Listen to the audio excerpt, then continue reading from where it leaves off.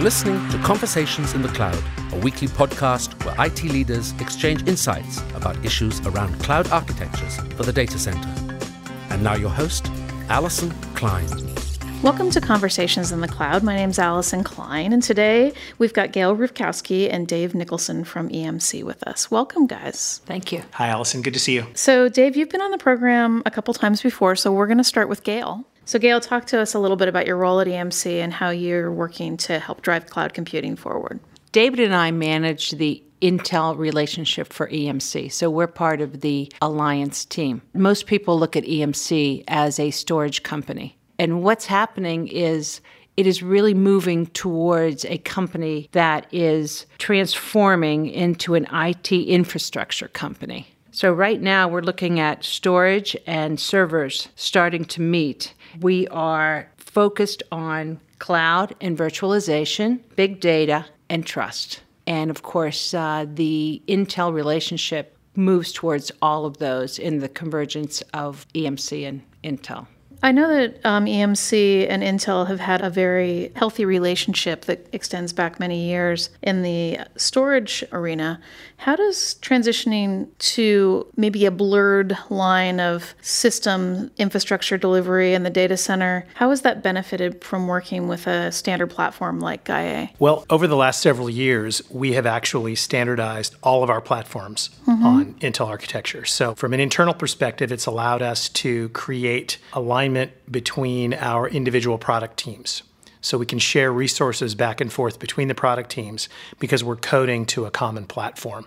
Clearly, as we extend this concept of servers and storage converging to the outside world, there are benefits to be had. Gail was referencing this idea that there are times when it makes sense to move storage closer to compute, and there are times where it makes more sense to move compute closer to storage. It's all about that pervasive nature of virtualization, the standardization on Intel architecture, and the emergence of solid state as a pervasive technology. Are there benefits to the customer to have an integrated solution between server and storage? Absolutely. Generally, we look at things starting from the application view. We look at the customer's application environment, and from an EMC perspective, we work to create integration points so that their applications run best on our architecture. That's the value add that we bring to the table. In this new world of converged network, server, and storage, it's important to look at things with that kind of holistic approach. Do you guys have any examples of customers who have benefited from this type of an approach? There's a great example. Greenplum, one of our family members at our company, has a data compute platform. And that data compute platform allowed a very, very large cellular provider to search through a lot of information about its subscriber base to figure out exactly where and when money should be spent to retain customers. The big question was, why do customers leave to go to the competition? The knee-jerk reaction was to say, well, obviously it's because calls drop.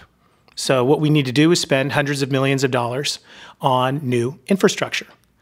Well, after using the analytic capabilities that we brought to bear with our Greenplum platform, this customer figured out that no, it had nothing to do with dropped calls. It had nothing to do with infrastructure. In fact, it was simply they were being outmarketed by their competition. They found that when a subscriber left, they took with them their friends and family.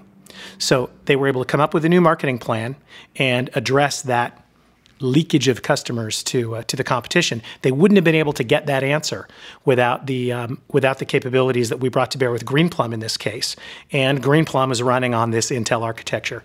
Now, you were first on the program, Dave, when we talked about the launch of Open Data Center Alliance usage models. You recently were at the Intel Developer Forum, actually showcasing some proof of concepts of real solutions working, supporting the security monitoring usage model. Can you guys talk a little bit about what you accomplished at IDF and how that relates to your strategy for the data center moving forward? We showed secure onboarding of applications and their associated workloads and data, moving seamlessly information from a private cloud environment to a public cloud environment.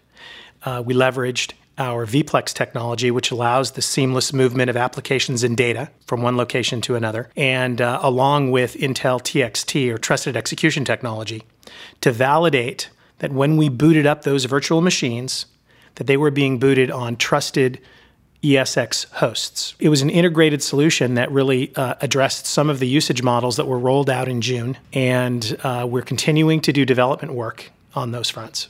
When you look at data management in this new world of vast amounts of data, how do the database architectures have to shift? You mentioned movement to solid state, but are there other changes in how EMC is managing data that will help to deliver this real-time data delivery that is required in the cloud? I think that one significant shift that's going to occur over time is an increase in the dependence upon parallelization of workloads. So we're in an era where traditional databases that are based on serial architectures are straining under the loads that we're putting against them today. So we've sort of patched up some of those environments with solid state and faster CPUs. But eventually, the only way to keep up with the massive amounts of computational processes that will occur, the only way to keep up is to parallelize those workloads. And absolutely that affects anyone who's managing data from a DBA perspective, because some of those disciplines are different than what they've been used to. This isn't going to happen overnight, but on the cutting edge, we're seeing that transformation occur already. Technologies like Hadoop, for example. When we talk about a Hadoop file system, the concepts of MapReduce, these are things that are, they're acting as traffic cops to spread workloads against massive farms of little workers instead of one giant silo of serialized architecture. Where can people find that reference architecture and other information about the Intel collaboration? EMC.com, but also at intelcloudbuilders.com/EMC. And there they'll find some new architectural references, some videos, and of course these podcasts. Well, Dave, it's always a pleasure of having you on the program. And Gail, thank you for coming on as the first-time guest. We'll have you back soon to talk a little bit more about EMC. Thank you very much, Allison. Thanks, Allison.